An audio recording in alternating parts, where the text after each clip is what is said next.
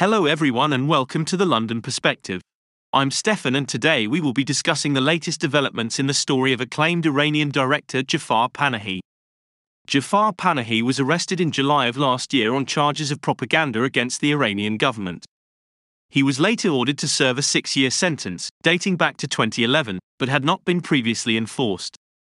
Panahi is just one of many Iranian artists, sports figures, and celebrities who have been arrested for speaking out against the theocracy in Iran.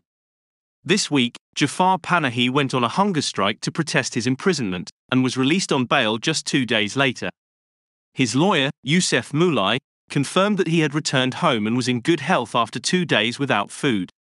Panahi had issued a statement earlier in the week stating that he would refuse food or medicine as a form of protest against the inhumane behavior of the judicial and security apparatus in Iran.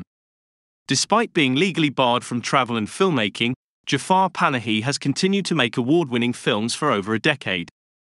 His latest film, No Bears, was released to widespread praise in September, just a week before nationwide protests broke out in Iran over the death of a young woman in police custody.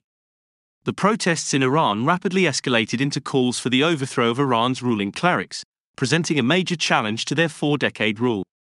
At least 527 protesters have been killed and over 19,500 people have been detained, according to human rights activists in Iran. Several prominent Iranian filmmakers and other artists have expressed support for the protests and criticized the violent crackdown on dissent.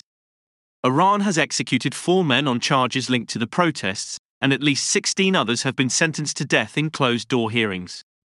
That concludes today's episode of the London Perspective.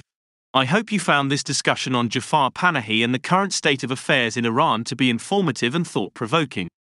Thank you for tuning in and we'll see you next time.